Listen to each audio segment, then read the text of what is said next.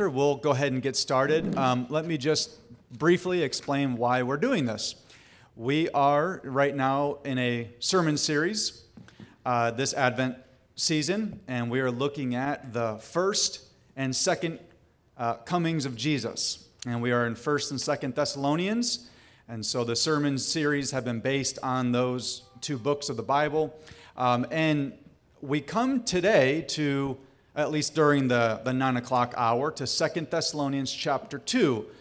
And as Pastor Ken was thinking through the sermon series for the Advent season, he thought it'd be better to handle that text during a joint ABF session because there's a lot of interpretive questions and challenges that would be better suited in a context maybe like this as opposed to a sermon in which he'd have to spend 95% of the sermon just going through all the interpretive challenges. So we thought we would spend some time during a joint ABF to tackle some of those challenges, maybe get a better grasp of what God has for us in that chapter, 2 Thessalonians chapter 2. So we hope and we pray that this will be a fruitful time of discussion. I'm going to pray for us here in just a moment. I also want to let you know that we each are going to have some time where we're sharing about different aspects of the text. But then we're going to give you guys opportunity to ask questions. So please write down questions that you might have for us, and we are going to set some time aside to field some of those questions. And I almost want to call it more of a Q&R, question and response. Maybe not a question and answer, but we'll give you our responses. But with that, let me pray, and then I'll hand it over to Leo to read the text for us. Father, we want to pause here and thank you for gathering us here as your people and giving us this opportunity to take a close look at your word. We pray that you would enlighten the eyes of our hearts through your Spirit's working in us. We want to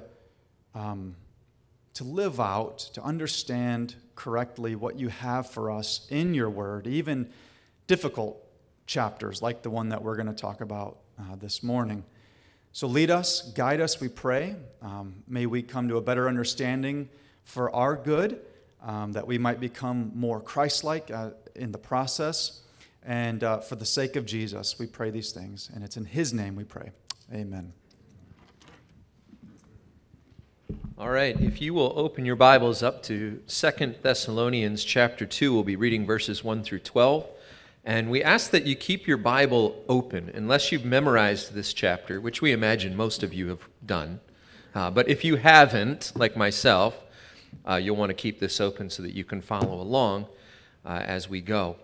2 Thessalonians chapter 2. Concerning the coming of our Lord Jesus Christ and our being gathered to him, we ask you, brothers, not to become easily unsettled or alarmed by some prophecy, report, or letter supposed to have come from us, saying that the day of the Lord is already come. Don't let anyone deceive you in any way, for that day will not come until the rebellion occurs, and the man of lawlessness is revealed, the man doomed to destruction. He will oppose and will exalt himself over everything that is called God or is worshipped, so that he sets himself up in God's temple, proclaiming himself to be God. Don't you remember that when I was with you, I used to tell you these things? And now you know what is holding him back, so that he may be revealed at the proper time. For the secret power of lawlessness is already at work, but the one who now holds it back will continue to do so till he is taken out of the way. And then the lawless one will be revealed, whom the Lord Jesus will overthrow with the breath of his mouth and destroy by the splendor of his coming.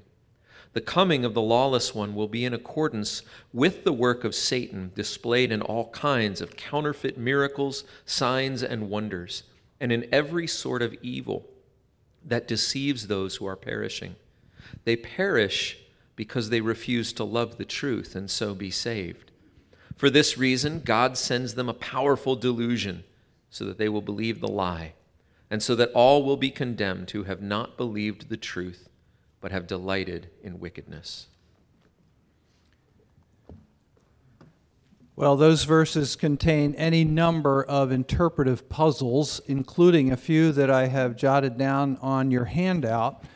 One that comes right out of verses 1 and 2 is the question, what exactly had the Thessalonian Christians heard that had them upset and confused, and how did they hear it? And we can't be certain.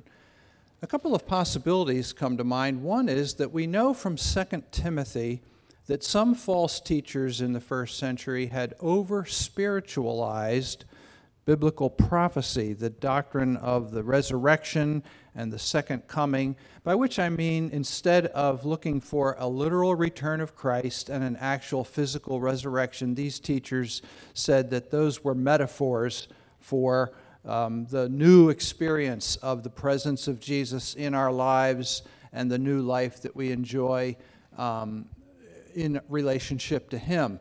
It's possible that an early form of that teaching had reached the Thessalonians, and that's what they thought.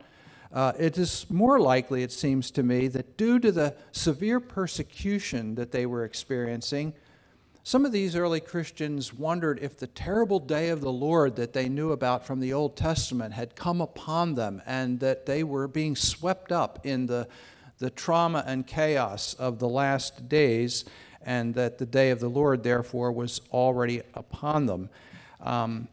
Paul corrects this misunderstanding, saying that the day of the Lord will follow the tribulation period, and any claim that the day of the Lord has already arrived is false, because certain things have to happen first and have not yet happened. Another question is, what does Paul mean by the day of the Lord? And I can be briefer here. Talked about it in the sermon a couple of weeks ago.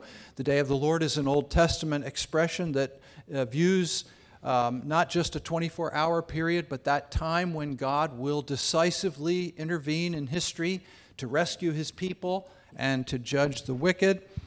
Who or what is the man of lawlessness? This one we will come to in a moment. And how literally do we take expressions like God's temple and claiming to be God in verses 3 and 4?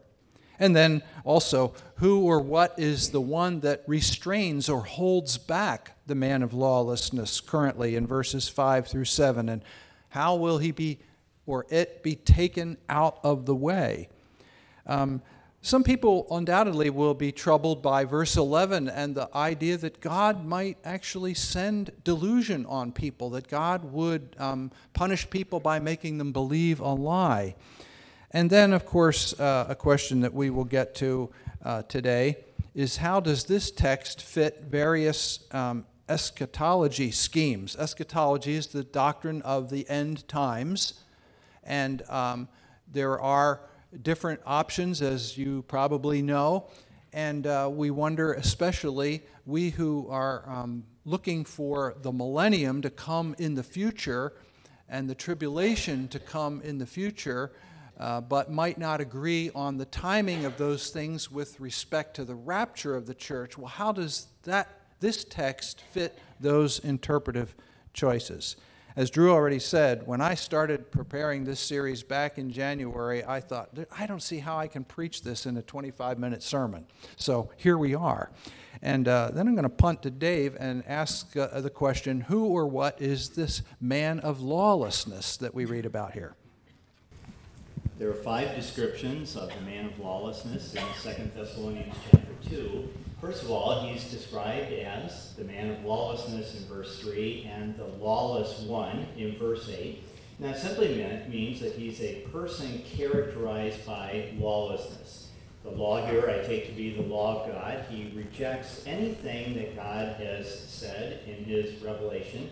He is the ultimate evil person. Secondly, he's called literally a man or a son of destruction in verse 3. This is an idiom that refers to a person characterized by destruction. This could either mean that he actively brings destruction on people. This is how the New Living Translation takes it in their translation, the one who brings destruction. Or he's the one who passively experiences destruction. And this is how the NIV text has taken it in their translation. He is the man doomed to destruction. I think this is the best understanding. He impacts the world for a period of time, but when the Lord finally comes down to the earth, he will, that is, the man of destruction, will experience that eternal destruction. This is the focus of 2 Thessalonians 2, verse 8. And then the lawless one will be revealed, whom the Lord Jesus will overthrow with the breath of his mouth and destroy by the splendor of his coming. And it's this message that brings the encouragement that's listed in verse 17. Number 3, I'll put verse 4 together. He opposes God, and in extreme pride, he exalts himself above the true God and any other so-called God or object of worship. The result of this arrogance is his proclamation that he himself is God. He is the king prophesied in Daniel chapter 11, verse 36. Notice all the echoes here. The king who will do as he pleases. He will exalt and magnify himself above every god and will say unheard of things against the God of gods. He will be successful until the time of wrath is completed. And I take this passage fairly literally as he sets himself up as God in the temple. Number 4, in spite of his outrageous claim and his evil deeds, many people will embrace his deception. Why? Verse 9 tells us that he is energized by Satan to perform all sorts of miracles that seem to confirm his divine claims. Their deception comes, as it does today, because they reject the truth and live in terms of wickedness. And God allows this to happen. Number 5, to focus on the verbs associated with the man of lawlessness. He is revealed at a certain point in history. This revelation seems to be the key point of the text. The verb is found in verse 3, verse 6, and verse 8. So at a certain point in history, he is revealed for the man that he is. And also in verse 9, he has a coming. He would be evidently a known figure in history, but now he is revealed for who he is. Just like Jesus, he has a coming and a revelation. He seems to be framed in terms of everything against Jesus. And the message of Paul in this passage is simply this: the day of the Lord has not arrived because this person has not been revealed. He is a key figure, I think, in the tribulation period. And the message is simply, you're not in the tribulation because he is not at work. Finally, who is this man of lawlessness? I'm not here with any sensational claim this morning to identify the person. These texts, it does seem to me, identify him as a real person in history, not an institution, not a principle, or anything like that. There have always been people who have been against Christ and have exalted themselves above God. But this person is the climax. He's described in other ways throughout the Bible. He's the beast of Revelation 13, the Antichrist of 1 John 2, the little horn of Daniel 7, and so on. And it seems to me it's futile to speculate on his identity until he is revealed, but we're not going to be here for that, and I'll save that for my later comment. Listen again to verses 5 and 6. Paul writes, "Don't you remember that when I was with you, I used to tell you these things? And now you know what is holding him back, so that he may be revealed at the proper time." Even in the short time that Paul was with them, he thought that eschatology was worth teaching. I addressed this in a sermon last week or the week before, that a lot of Christians tend to downplay the importance of the Bible's teaching on the end times, and it is possible to overemphasize that aspect of biblical teaching, but we don't want to underemphasize it either. Even though he had an evangelistic ministry with them that was very brief, he thought the Thessalonians needed to know about the day of the Lord and the Antichrist and the return of the King. Also, we see in this text that God has chosen not to tell us some things that he told Paul and that Paul told the Thessalonians. He says, you know what's holding him back. And I remember vividly hearing John Piper say, well, they may have known, but we sure don't. We can speculate, and we almost have to if we're going to engage this text. But we have to be okay with the fact that God has chosen, for his own purposes, not to tell us everything that we might be curious about. And then also, I think, and for that reason, that we don't know everything, we have to also be okay with differences of interpretation on the Bible's end times teaching. I have on my shelf a book entitled 3 Views on the Rapture of the Church. The 3 contributors, who all held a different position on the question of when the rapture will take place in relation to other end times prophecies, were all colleagues, professors at Trinity Evangelical Divinity School at the same time. And they could write and debate with one another in print and yet remain brothers and teaching colleagues in preparing people for the ministry. So we will respect others who disagree with us on how to best interpret what the Bible teaches about the end times. Drew, godly interpreters have differed on the identity of this restrainer that's mentioned in verse 7. Who or what are the options, and who or what do you think is most likely? Yeah, so the restrainer, this is also one of the major mysteries in this chapter. And it's kind of interesting that although when we read verse 5 and verse 6, and Paul clearly had told the Thessalonians who this restrainer was or is, that is somewhat disappointing to us because it makes us go, well, we don't know. Why did he tell them, but God didn't see fit to tell us? But I actually find that to be a helpful piece when it comes to interpreting or arriving at some sort of an interpretation of who this individual is. And the reason I say that is because the Thessalonians knew what or who the restrainer was. A first century Thessalonian Christian understood who or what this restrainer was, which means whatever our interpretation, whatever we decide the restrainer is, it has to be something that would have made sense to a first century Thessalonian believer. It can't be something that only today we can understand, but back then they would have had no concept of, no clue. So actually I find that helpful, that they knew what it was, because that will help us when we speculate, hopefully wisely speculate. We don't want to come up with interpretive options that just would have been completely foreign to a first century Christian in the city of Thessalonica.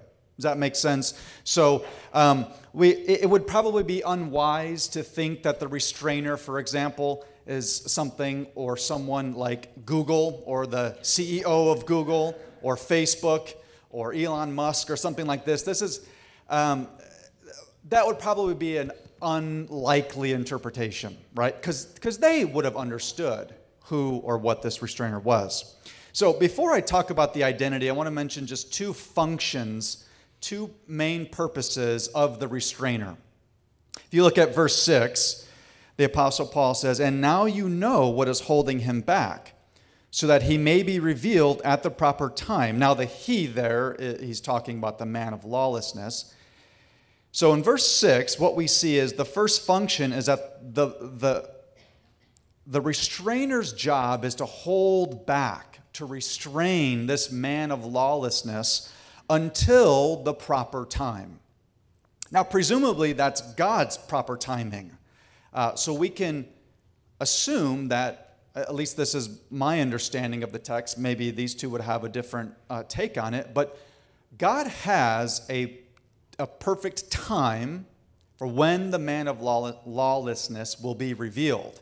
And the restrainer's job is to restrain this man of lawlessness until God's timing has arrived on the scene. Whatever that timing is, we don't exactly know, but that's God's timing, the proper timing. The second function of the restrainer is that he's going to be removed. That's in verse 7. If you look at verse 7, it says, "For the secret power of lawlessness is already at work, but the one who holds it back will continue to do so until he is taken out of the way." So the restrainer is there to hold back the man of lawlessness and then also one day to be removed. The restrainer will be removed. So those are the two main functions or purposes that we see of the restrainer in the text. So who or what is the restrainer, and why do we even phrase the question that way? Who or what? Well, if you look at verse 6, again, the restrainer is actually described by Paul's use of verbs that are in the neuter gender, which is kind of an interesting thing for us, but he doesn't describe the restrainer in verse 6 as a he or as a she. The verb that's being described is neuter. It's neither male nor female. He says, "What is holding him back?" Now you know what is holding him back. That what is implying some sort of impersonal agent. But in verse 7, Paul says, "For the secret power of lawlessness is already at work, but the one," or literally he, "but the one who holds it back." So there he's referred to, the restrainer is referred to in masculine terms. So in verse 6, he's referred to in the neuter, neither male nor female. In verse 7, the restrainer is referred to literally as he who holds the man of lawlessness back.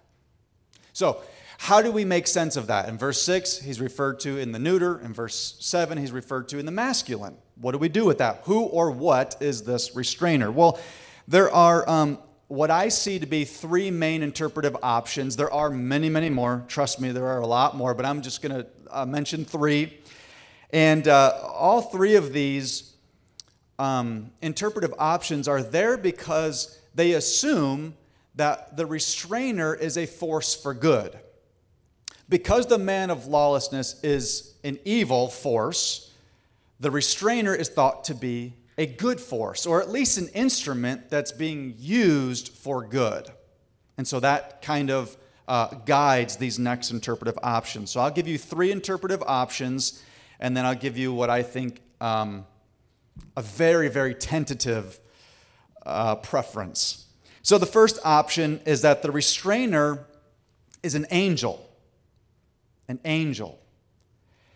And this is an attempt to make sense out of the neuter in verse 6 and the masculine verse 7, right? Because an angel is a spirit being, but they're also referred to as people. They're personal beings.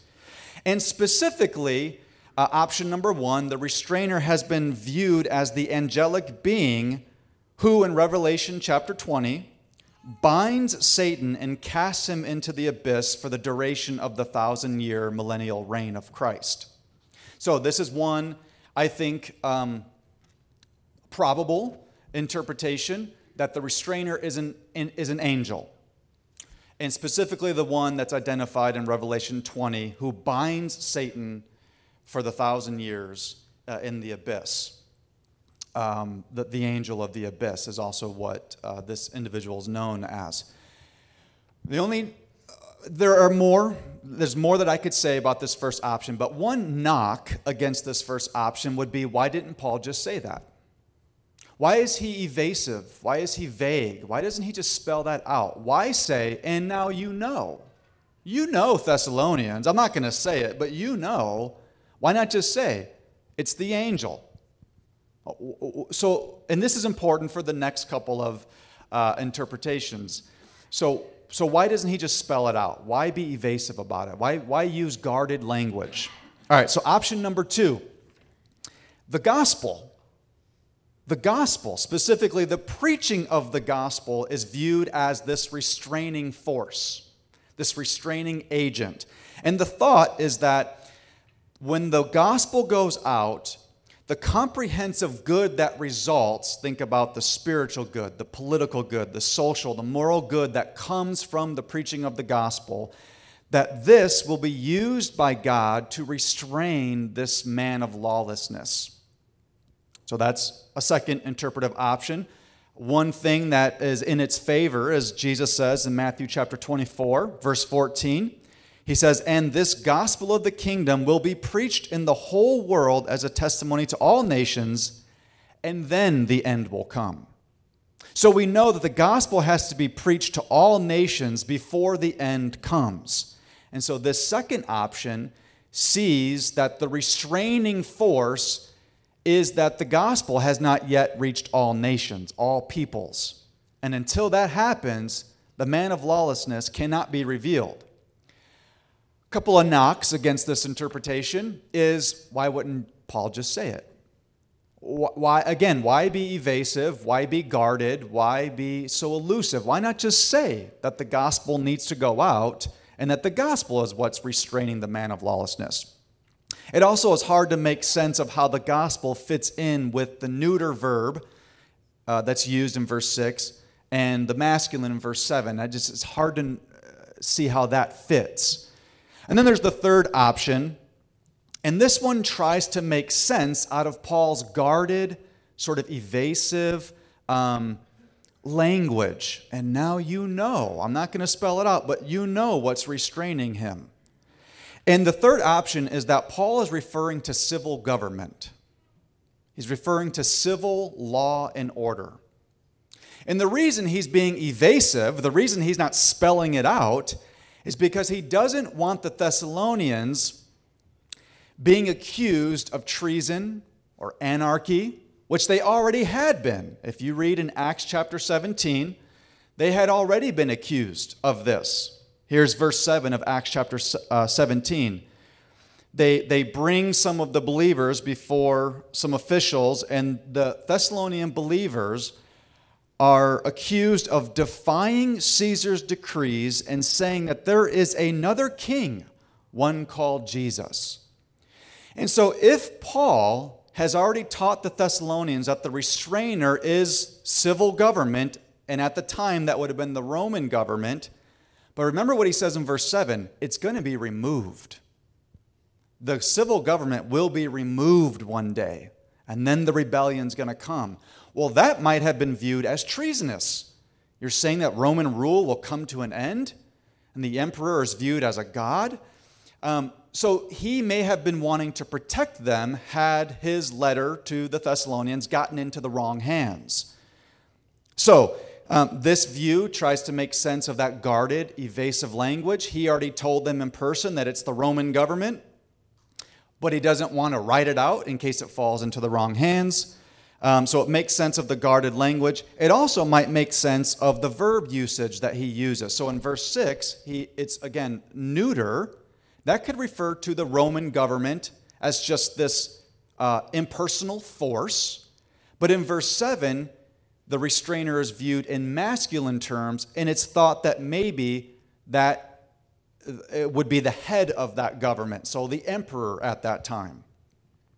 So the restrainer in Paul's day, on this view, is the same as in our day. It's civil government. And there's going to come a time when God will remove that restraining force. And when that happens, the lawless one will be revealed, and rebellion and opposition against God will come into full force. So very briefly, what is my take on this? I would say maybe a combination of number 2 and number 3. That God wants the gospel to go out to all nations before the end comes. And one of the ways that he allows the gospel to go out is by using civil government to pave the way.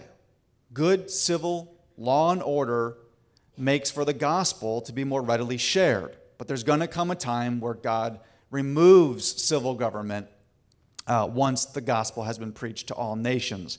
I can say more about this during the Q&R time, but that's my tentative take on that. And I'm just going to quote one thing here from St. Augustine in his work called The City of God. He says, "I admit that the meaning of this completely escapes me."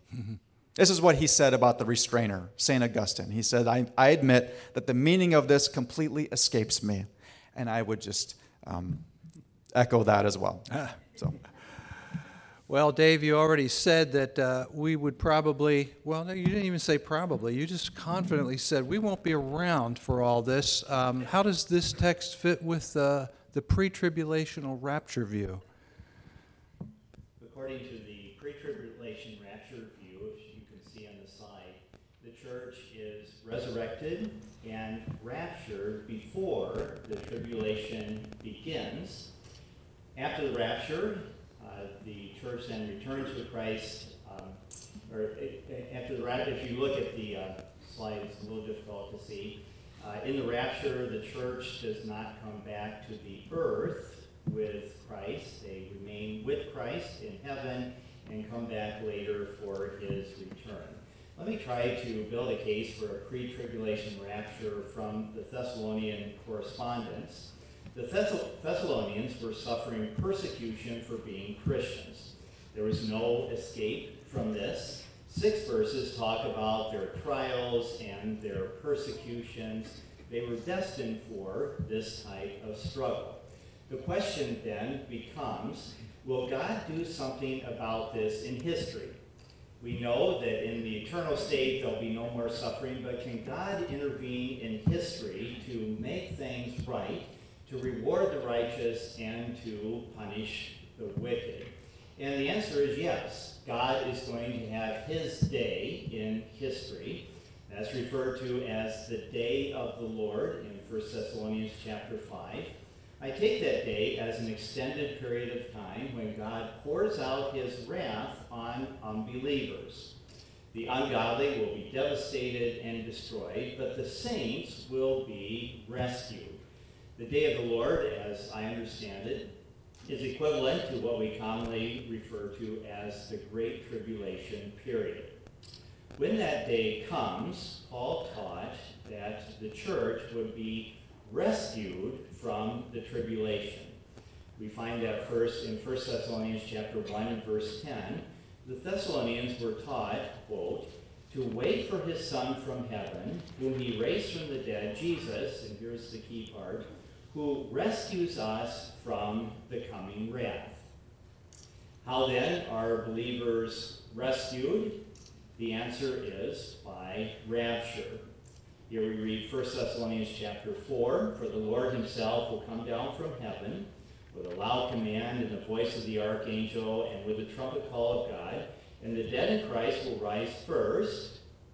After that, we who are still alive and are left will be caught up together with them in the clouds to meet the Lord in the air, and so shall we be with the Lord forever.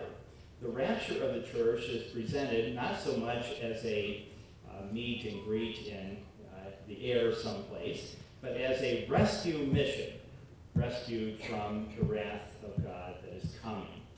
This teaching is reinforced in 1 Thessalonians 5, where Paul talks about the unexpected nature of the rapture. It comes, he says, like a thief in the night. 1 Thessalonians 5:9 sums it up.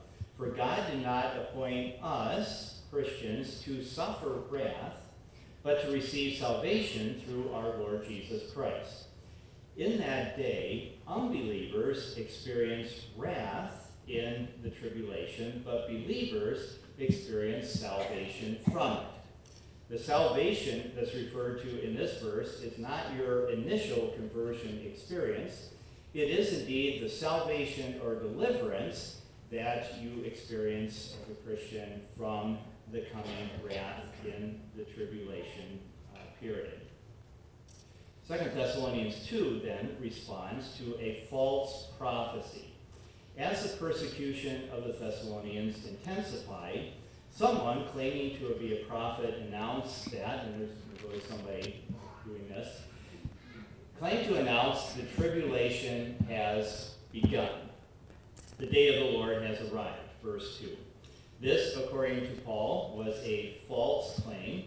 Paul had not changed his mind on the pre-tribulation rapture. The Thessalonians were shaken and alarmed by this teaching, again, verse 2. Why were they shaken and alarmed? Well, not because they feared the events of the tribulation. After all, they were used to going through suffering. But because Paul had taught them that they would be delivered from tribulation, and now, if the report is correct, they were not delivered. So Paul writes 2 Thessalonians, particularly chapter 2, to reinforce and clarify his, in my mind, pre-tribulation teaching.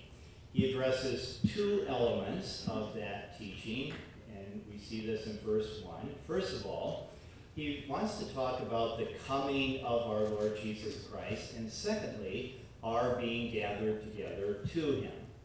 The being gathered together to him, I take as a reference to the rapture, and the coming of the Lord I take to be the second coming, which I understand as a complex of events that will happen when the Lord returns. I refer to a singular second coming.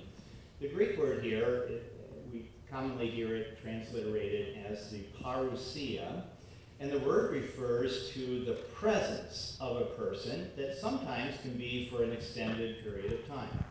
For example, in Philippians 2:12, Paul talks about the Philippians obeying, not so much in his absence, but in his, not so much coming, but in his presence, in his time with them. In fact, we use in English the word coming to talk about this type of thing, the presence of an individual or a group. If I say something like, in a few more weeks, an orchestra is coming to the Allstate Arena. What I mean by that is not only that they're going to arrive and come in, but they're going to make their presence known during the concert. Maybe they'll say afterwards and sign autographs and so on, but the whole event can be referred to as a coming, when something of significance happens in their presence. So it is with Christ. When he comes, all sorts of things happen. Dead saints are resurrected, living saints are raptured, the wrath of the Lamb is poured out on ungodly humanity, and ultimately the feet of Jesus touch the earth once again, and the Antichrist will be destroyed by the breath of his mouth. Verse 8. All of this I see as a complex of events that can be summarized by the coming of the Lord. Verse 3 then is key to his argument, and here I'm going to read from the ESV. I have a little exception with the NIV as it's translated. The text in the ESV says, "For that day will not come unless the rebellion comes first, and the man of lawlessness is revealed, the son of destruction." The argument overall is clear. The tribulation period has not arrived because the tribulation sequence of events, the great apostasy, and the revelation of the man of lawlessness has not arrived. What's not clear is the relationship between the day of the Lord, or the tribulation, and the two events identified here, the apostasy and the coming of the man of lawlessness. Do these events need to happen before the tribulation comes, as the NIV seems to indicate, and as a post-trib position might indicate, or do these events happen during the tribulation? And I can unpack this a little bit more later if you'd like, but I think it's the latter. In other words, Paul describes a sequence of events that happen during the tribulation. The events have not taken place, so the tribulation has not arrived.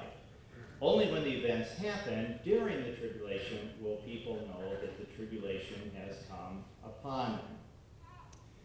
Yeah, where does Paul talk about a rapture in this passage? Well, I think he does mention it in verse 1 in terms of the gathering together of the saints to him. I take, and there are multiple views on this, I take the restrainer in verses 6 and 7 to be the Holy Spirit, but not so much just the Holy Spirit. Is hard to imagine a deity being removed. But certainly the Holy Spirit is the one who's powerful enough to counteract the work of Satan in the man of lawlessness. But particularly, I take it as a work of the Holy Spirit as he works in believers to restrain sin. And that's what happens even today. The Holy Spirit working in our lives contradicts or guards against or helps remove evil in the world. And if believers are raptured, then that paves the way for the revelation of the man in sin and all sorts of wickedness that goes on during the tribulation period. Paul then returns to the same language that he used in 1 Thessalonians 5:9. In the tribulation period, unbelievers are described in verse 10 particularly as those who are perishing. They perish because they refuse to love the truth and to be saved. And once again, I take the saved here as saved from the wrath of God in the tribulation period. Believers, on the other hand, should thank God because from the beginning, God chose you to be saved from, again, the wrath of God that is to come. In other words, unbelievers are destined for the wrath of God in the tribulation, but believers are destined for deliverance through rapture from the tribulation so they can share in the glory of Christ. In conclusion, then, he tells the Thessalonians, don't be shaken. The tribulation has not arrived, and this should give us eternal encouragement and good hope. Ken, 9:52. All right. Thank you. Let me give you in brief a post-tribulational interpretation of our text for the day. And the executive summary is that the rapture and the destruction of the wicked, including the Antichrist, constitute together one event, and they are together part of the day of the Lord. It seems to me that we who sit at this table all agree that God's justice and righteousness will be vindicated in history, and so we agree to a millennium, 1,000-year, literal or otherwise, reign of Jesus on the earth, which begins when he returns in glory. The question is whether that return is divided into two phases, separated by the tribulation period. And my view is that it's most natural to view the rapture, resurrection, and return of our Lord as one event, barring some clear teaching that it is in two stages. And I think it's possible to infer that it's in two stages, but I don't see Jesus or Paul or anybody else in the Bible spelling it out as clearly as we might wish. The coming of the Lord and our being gathered to him in 2 Thessalonians 2 is the same as the coming of the Lord in 1 Thessalonians 4. And I'm not sure why I'm not seeing the... There we go. There's the alternative diagram that shows how much we are in agreement here that the Lord's second coming is at the end of the current age of history and begins the millennial reign of Jesus. But in this view, the post-tribulation view, the tribulation ends this current church age, and then the Lord returns, raptures his living saints, resurrects those who are asleep, and they, having met him in the air, come with him immediately to begin his reign. In 1 Thessalonians chapter 5, with no apparent change of subject, Paul goes from talking about the rapture of the church, chapter 4, that was the first Sunday in this series, to talking about the day of the Lord. And remember that chapter divisions are a helpful addition to our Bibles that were not part of Paul's original letter. So I don't think that we should think that because in our English Bibles it says chapter 5 that we are now on a different subject. Paul talks in 1 Thessalonians 4 about the rapture of the church and the resurrection of the saints, and continues to talk about the day of the Lord when the wicked are destroyed, which will come like a thief in the night, catching them off guard. And then in 2 Thessalonians chapter 1, this flow of thought continues, that relief for believers happens when, boy, I don't know where my slides are. No, it's gone. No, there it is. Relief for believers happens when Jesus returns in glory to judge the wicked, not several years later. You look more closely at today's sermon text, which we will in the sanctuary in just a little while, and we see this appears to be a package deal, that relief for the believers happens when Jesus is revealed in glory to judge the wicked, and that is clearly a post-tribulational event. And then the day of the Lord that Paul talks about in these two epistles does not come until after the rebellion and the Antichrist. If the day of the Lord includes the rapture, which I take it does, then 2 Thessalonians 2 would settle the matter, because Paul says that day of the Lord will not come until after the rebellion and the man of lawlessness is revealed. If Christians were to be raptured before the Antichrist's career, I'm not sure why he goes into the detail that he does here in 2 Thessalonians 2 to talk about that period, because they won't be around to see it.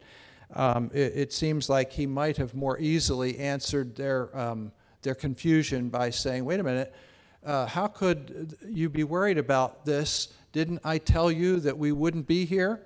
And instead he talks about the rebellion and the man of lawlessness.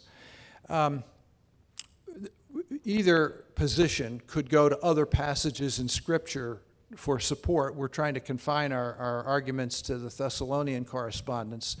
And so I'm going to abbreviate my comments so that we do have a few minutes for questions and answers. But let me briefly address one issue, and that is, what difference does this make? Now, that's on the agenda, and we may have time to talk more about that. But it seems to me that one of the chief benefits or practical values of the pre-tribulation view is that we believers ought to be prepared to meet Jesus at any time. Nothing else has to happen before our Lord could appear, and we should be ready to meet him. It seems to me that one of the chief practical values of the post-tribulational view is that we believers ought to be prepared, if necessary, to suffer persecution for our commitment to Jesus, even the persecution that is described as the Great Tribulation. But if the post-trib position, like mine, is correct, we still need to be prepared to meet Jesus at any moment, because we don't know but what a stroke, aneurysm, car accident, plane crash could take us into his presence in an instant. And if the pre-tribulation view is correct, we should still be prepared, if necessary, to suffer persecution for his sake. There are plenty of believers right now in the world who are suffering terrible persecution, and they're not sitting around saying, gee, do you think this is the Great Tribulation or just ordinary garden variety tribulation? It's all the tribulation anybody would care to handle. So although I think it's important for us to always take seriously what the Bible says and try to understand it as best we can, the practical take-home value may not be all that great when it comes to pre-trib versus post-trib. You're on. All right. Well, hopefully you can digest all of that. But we have several minutes remaining this morning before we are going to be dismissed. And we want to take some time to hear from you, questions that you might have for us that we would be happy to field. So I'm just going to have you all, if I see a hand, I'll kind of point in your direction, and then I'll repeat the question so we all hear it, and also because we're recording it this morning. So I'll repeat the question as best I can, and then one of us will tackle it, or maybe more than one of us will tackle the question. So are there some questions? I see in the back, Don, I believe. Yeah.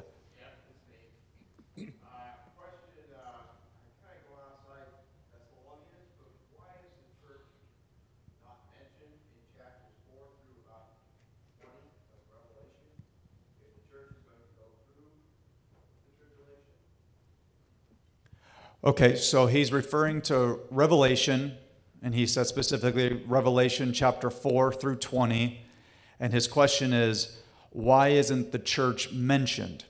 If what's being described in those chapters is the Great Tribulation, then why isn't the church mentioned as going through that, enduring that? So I'll throw that to you two, since that's pretty on point to both of your views. Paul probably told John's congregation the answer to that question too, but he hasn't told us, so that's his. Well, in my view, that section in Revelation is talking about the Great Tribulation and all the suffering poured out. And the reason why it's not mentioned there is that the church has been raptured. I'm not sure that's one of the best arguments for a pre-trib rapture, but that would be the response.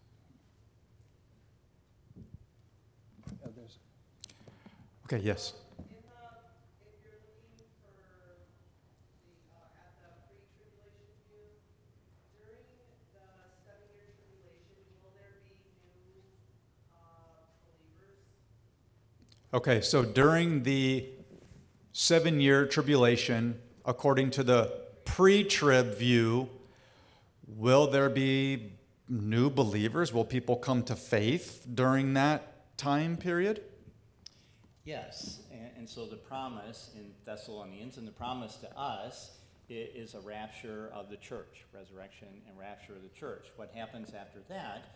Certainly the gospel is still going to be proclaimed, and other people will respond to that and become genuine believers, just the way we become believers today.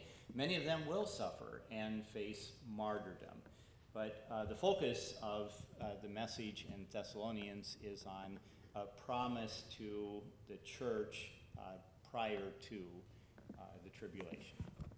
That observation is actually one reason why I don't think that being rescued from wrath necessitates being removed from the scene. That is, if there are Christ followers on earth during the Great Tribulation who are not suffering God's wrath, even though they're on the scene at the time of the outpouring of God's wrath, then it seems possible that Christians in the current era can be rescued from God's wrath, protected from God's wrath without his having to take us to heaven to meet Jesus. We can be guarded, protected from wrath, even while people in our country are experiencing the wrath of God, and that will happen even on a pre-trib view for believers who come to faith during the tribulation. All right, good. Yeah, right here. What is Christ Community Church standing? Are we pre-trib or post-trib? So the question is, Christ Community Church, do we have a position on a view of the tribulation, pre-trib or post-trib? There are other views. But do we have a settled view on that? And I'll just take that one. The answer is no. We don't. We have a very clear statement of faith that we say these are the non-negotiables. If you want to be a member here at Christ Community Church, this is what we want you to affirm. Your view on the tribulation is not one of those. Now, we do want to hear that you believe Christ will return, and set things right. Of course, that's very important, but your view, whether it's pre-trib, post-trib, or another view, we don't have a stance on that as a church. Other questions? Yes, in the back. When you and your other panelists discuss the man of lawlessness, and when you say a person in history, do you just mean a current real life person, or could it be someone brought back from the past in history? Okay, so the man of lawlessness, the question is about this individual's identity.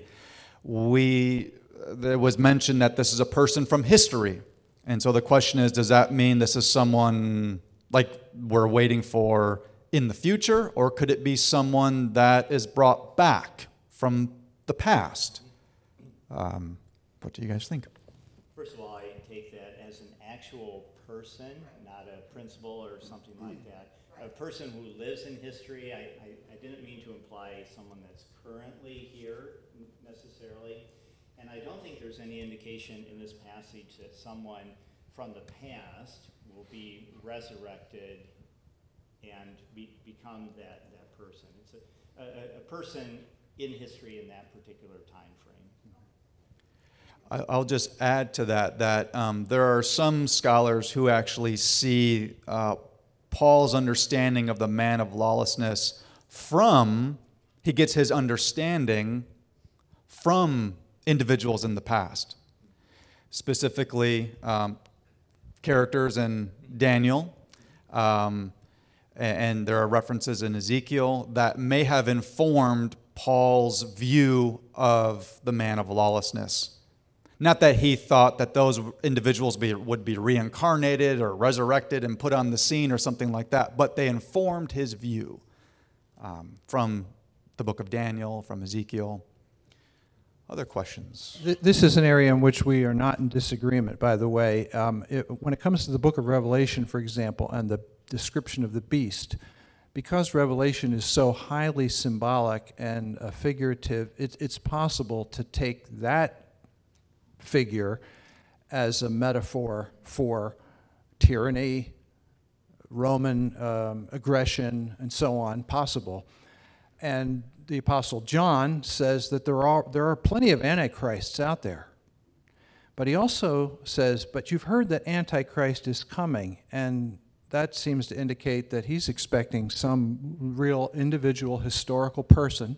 And Paul in 2 Thessalonians seems to me to very clearly indicate that however many Antichrist figures there have been down through the centuries, however figurative the beast language of Revelation may be, we should expect that there will come a culminating figure, a real live person, a real bad guy. Yeah. I think we'll take one more question and then just a couple of concluding remarks as far as application goes. Yes? I took a lot of notes throughout this, so I have more comment than question, but I welcome you to comment on anything I'm sharing here. We agree, I think, that God's wrath is poured out on sin, or we could say on his son, it was poured out. So we can take comfort that Christ bore the wrath that we might fear could come upon us. I agree with what Pastor Ken said when you kind of closed your remarks. So what should we be doing? We should be ready.